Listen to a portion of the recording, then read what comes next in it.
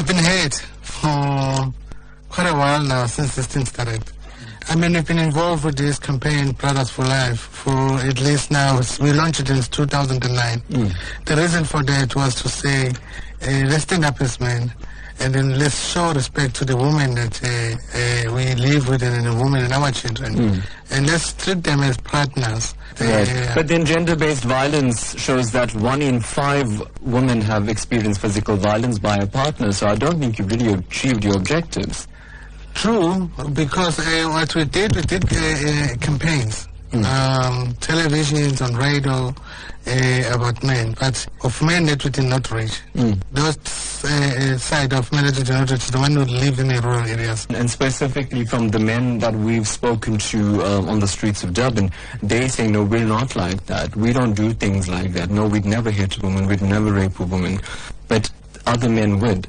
So my question to you is, a man who allows his fellow man to do this, are they also labeled as men are trash? Because they, according to the argument, they're enabling other men to go about perpetuating this kind of violence against women.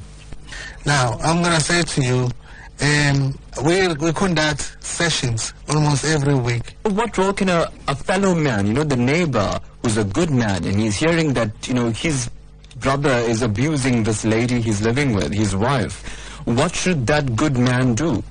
Okay, so that's an ideal situation that we wish to be happening. But people are ignoring those things. I mean, the neighbors ignoring the noise.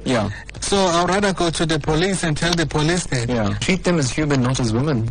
I mean, how powerful is a statement like that? It's really powerful, because now it makes you think as a man that I'm living with a partner, rather than treating someone as called a woman.